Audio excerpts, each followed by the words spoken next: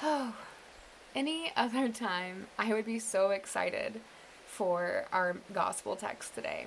Any other time, it would be joyful celebration to have a text about welcoming others during June, during the month where we celebrate for our LGBTQ plus community, where we celebrate the beginning of summer, where we start planning all the kinds of ways in which we'll be enjoying our space at our church during the summertime. But it feels a little strange to me today to be talking about welcome when so much of the ways in which we normally welcome one another are different.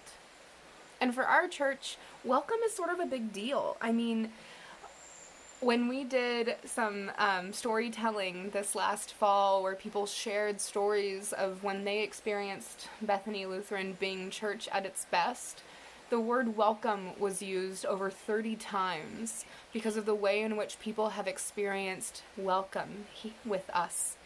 And often that's as a new person coming into the church, walking into the narthex, and immediately being greeted and welcomed and having connections building with members here. And it also is the way in which we gather. It's hugs and handshakes and talking close to one another. It's sitting together in pews. It's all of the ways in which we are used to welcoming each other and those who are new to us. And even though today we are both online and outdoors by our memorial garden for worship today, it just feels different. And I am still wrestling with what it means to be welcoming right now in the time of COVID, in the time of unrest as people protest and seek justice and equity and equality for all people, regardless of their race or gender identity or sexual orientation or ethnicity or social economic class, for all of the ways in which we divide ourselves right now. This month, this June 2020, has been one where we are particularly fighting for justice for our Black siblings who are seeking to live in our country without fear of danger. It's just a lot. And I appreciate that Jesus kind of tries to make it simple. Jesus says, whoever welcomes a prophet in the name of a prophet will receive a prophet's reward. Whoever welcomes a righteous person in the name of a righteous person will receive the reward of the righteous. And whoever gives even a cup of cold water to one of these little ones in the name of a disciple, truly I tell you, none of these will lose their reward. What Jesus is doing here is an idiom. One of my commentaries shared that to say in the name of a prophet, in the name of a righteous person, in the name of a disciple, it's in the name of the person who you're sharing welcome with. It's about that person. It's about acknowledging their dignity as an entire whole person. And in some ways, maybe that's as easy as offering a cup of cold water to someone. I hope that it is. But it seems like welcome lately is a lot bigger than that. A lot more complex, especially in the time of COVID. With us as a church, welcome means doing our best to provide space for connections and worship and the Holy Spirit to do their work through us and among us, through online worship services, through Zoom Bible studies, through book clubs, and providing space for our kiddos online, for all of those moments where we try to remind each other to make those phone calls, to call those who especially are not super connected on the internet. I know on Pentecost, for that Sunday, I put together DVDs of our worship and CDs of all of our music that we had recorded and brought it to the homes of those who have not been able to access worship with us online. And it meant I got to stand in some driveways and some front yards and visit with some of our people that I have been missing so dearly. And the the face of welcome in those moments is one of just gratitude to be able to be 6 feet from one another. Gratitude and joy in talking face to face, even if our faces are covered or are a ways apart. And as individuals, as for myself, I know one of the biggest things that has been a huge joy since our county has moved into phase 2 is being able to do small social gatherings. And maybe that's the reopening subcommittee meeting in person to discuss what this Sunday would look like today. Or maybe it's the way I had Dorothy come over this last week to sit on my patio and plan music for July, and we listened to the creek behind us and just enjoyed being in each other's presence and enjoying nature together.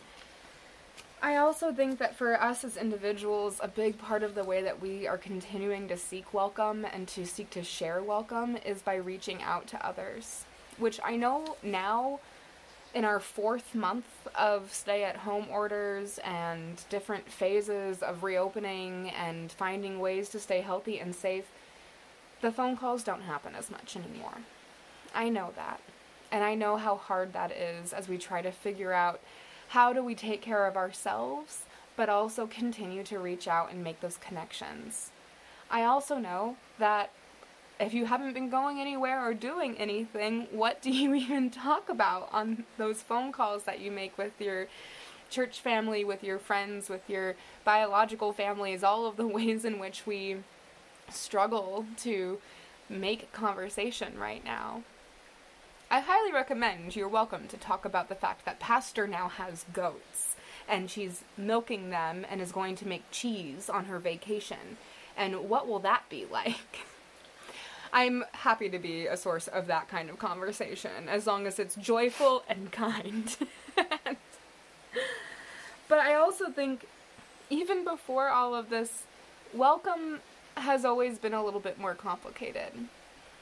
Our mission statement as a congregation that we voted on at our annual meeting in January is that Bethany Lutheran is a family sharing love and care and welcoming all as Christ has welcomed us.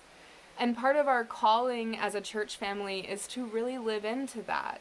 And if you look, or if you listened to our opening song this morning, to All Are Welcome, number 641 in your hymnals, if you have one at home, there are 5 verses, chock full of all of the different ways we can be welcoming to others.